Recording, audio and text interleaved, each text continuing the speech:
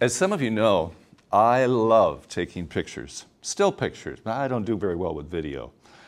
But recently, we have added a person on our staff, Leo Macias, who is, by the way, one of the finest photographers I know. Take a look. In my short time as a member of the Maranatha Mission Stories TV crew, I've already been to quite a few countries and collected a lifetime of memories. But nothing could prepare me for the adventure of my most recent assignment for Maranatha.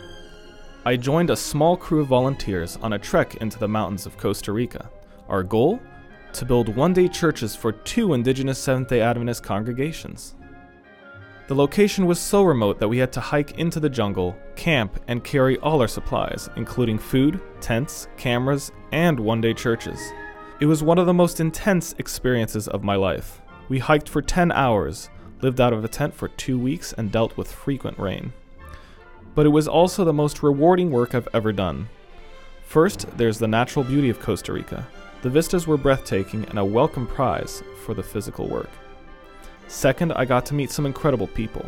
Rainer is one of them. He's the missionary who began studying with the indigenous people. His dedication is inspiring.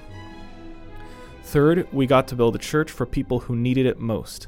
We were able to provide them a structure that will stand strong for years to come. Over and over again, I've heard people say that Maranatha's mission has a wide impact on the world.